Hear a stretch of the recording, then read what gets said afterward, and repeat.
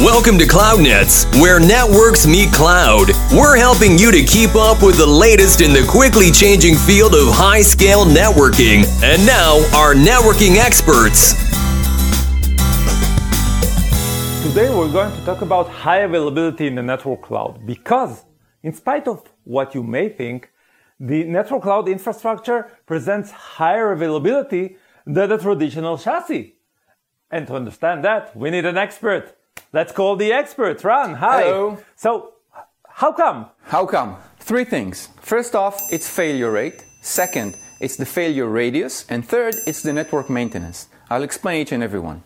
Failure rate means how often do you actually have a box which is collapsing. When you have simpler boxes, you have a lower failure rate. Network Cloud is using a standard white box, ODM, pizza box, much simpler as an equipment, therefore a lower failure rate. MTBF.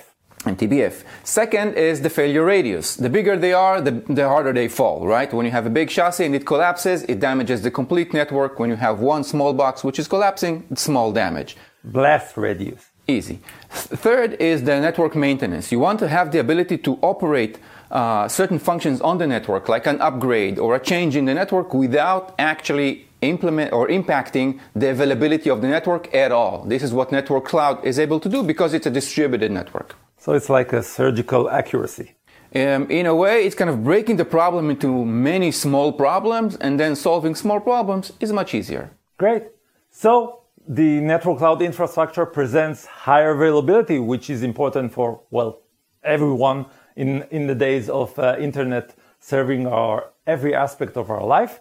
And this is because of the lower failure rate or the longer MTBF, the smaller blast radius or failure radius, and network maintenance procedures that are isolated from the rest of the network. Thank you, Ram, for this. My pleasure. Thank you for joining, and see you next time on CloudNets. And that closes up on another episode of CloudNets, where networks meet cloud. Thank you for listening, and be sure to subscribe to get the latest episode of CloudNets.